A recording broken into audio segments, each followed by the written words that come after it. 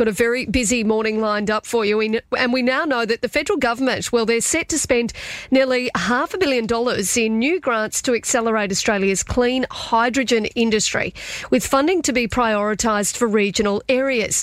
Now, the funding will go towards creating up to 7 clean hydrogen industrial hubs, with the government identifying these 7 locations based on their interest, existing capabilities and infrastructure and resources.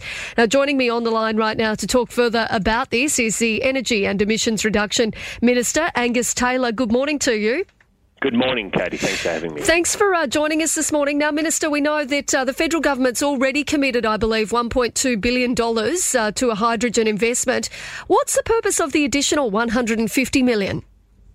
It's all about getting that critical infrastructure in place to support these hubs.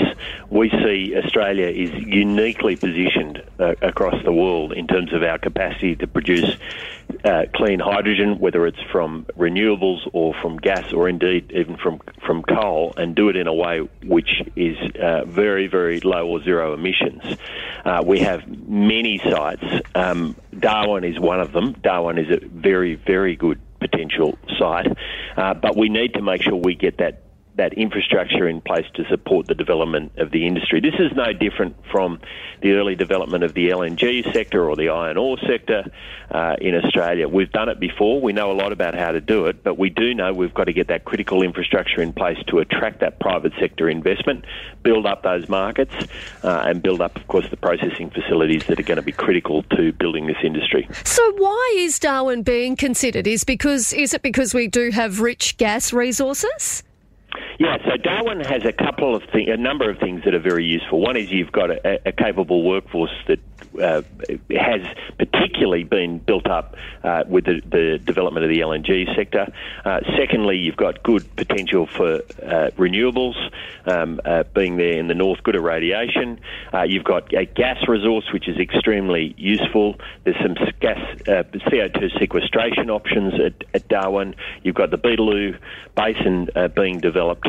So all of those things in combination put Darwin in a very strong position. Now, most countries in the world would die for having a location like that. We've got 7 we've identified in Australia, so having significant commitment to getting these up and running is a real opportunity. The other thing you have in Darwin is the relationship already with big export customers in Japan, and this is where one of the early markets will be. We know that. We've been in close dialogue with the Japanese on the potential to build that export market, and Darwin is well positioned on that front as well. And so how are you going to determine which hubs or which locations realistically end up with these hubs, and just how big a chance is Darwin in with here? Well, it's been nominated as one of 7 priority areas, so we've only nominated 7. It's one of them, and that puts it right on the list. What we do need, though, is we need the private sector investment coming forward. That's critical. You can't build an industry like this purely with public money. Public money is critical to get that infrastructure, supporting and enabling infrastructure in place. The facilities you need to be able to produce and export and supply domestically. But the private sector money is crucial, so we do need to see that coming forward. But look, we're going to be working very closely to give Darwin the very best chance of being one of these hubs. I certainly think it has the makings of it, and as I say, we wouldn't have put it on the priority list if we didn't believe that. But so the reality of it is, by the sounds of it, that private investment is going to be crucial when it comes down to determining which locations these hubs actually do end up set up in? Yeah, that's right. Now, you've already attracted an enormous amount of private sector investment in recent years. And so, again, Darwin has a track record in doing that. But this is an industry that is ultimately going to be a public-private partnership. We need that private sector money coming forward. It can't purely be done on the government purse. So that will be really critical. I do know there's a number of players who are working on this now in the private sector to make the sort of investments that are going to be necessary. So we'll continue to encourage that.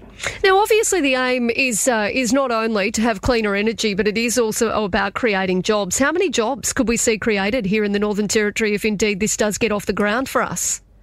Well, look, when we did the National Hydrogen Strategy a couple of years ago, which got the ball rolling on all of this, we saw the potential to create around 8,000 jobs across Australia. So, if there's 7 hubs, you can do the maths on what a typical hub might be. But you're talking certainly 1,000 jobs in a particular hub over time, and about $11 billion a year in GDP over the next 30 years.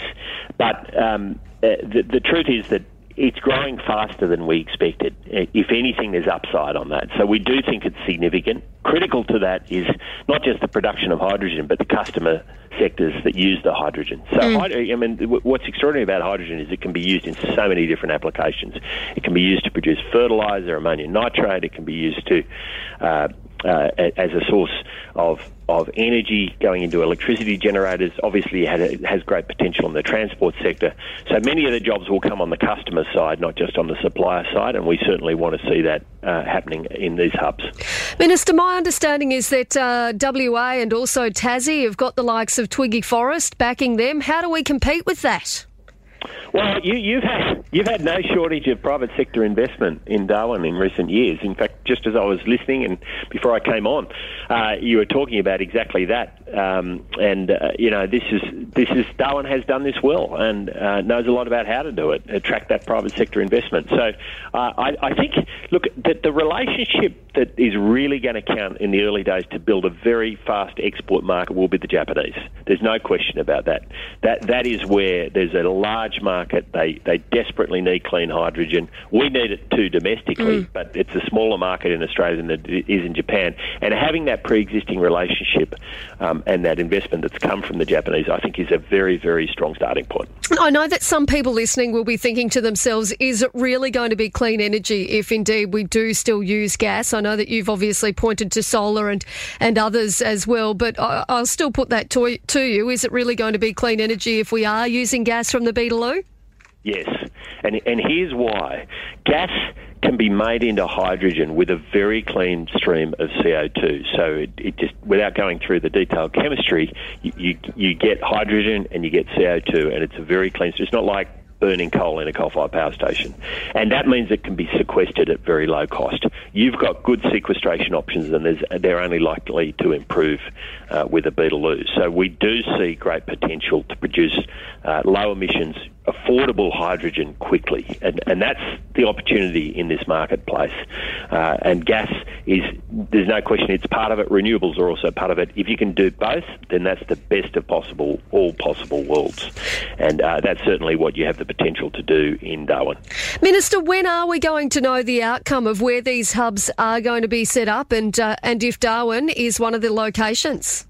It'll be in the first part of next year. As I say, we've sent a very strong signal in nominating the priority locations already, but we will make a decision on this in the first part of next year. Well, Minister, we really appreciate your time this morning. Thanks so much for coming on and giving us a bit further detail. Good on you. Thank you.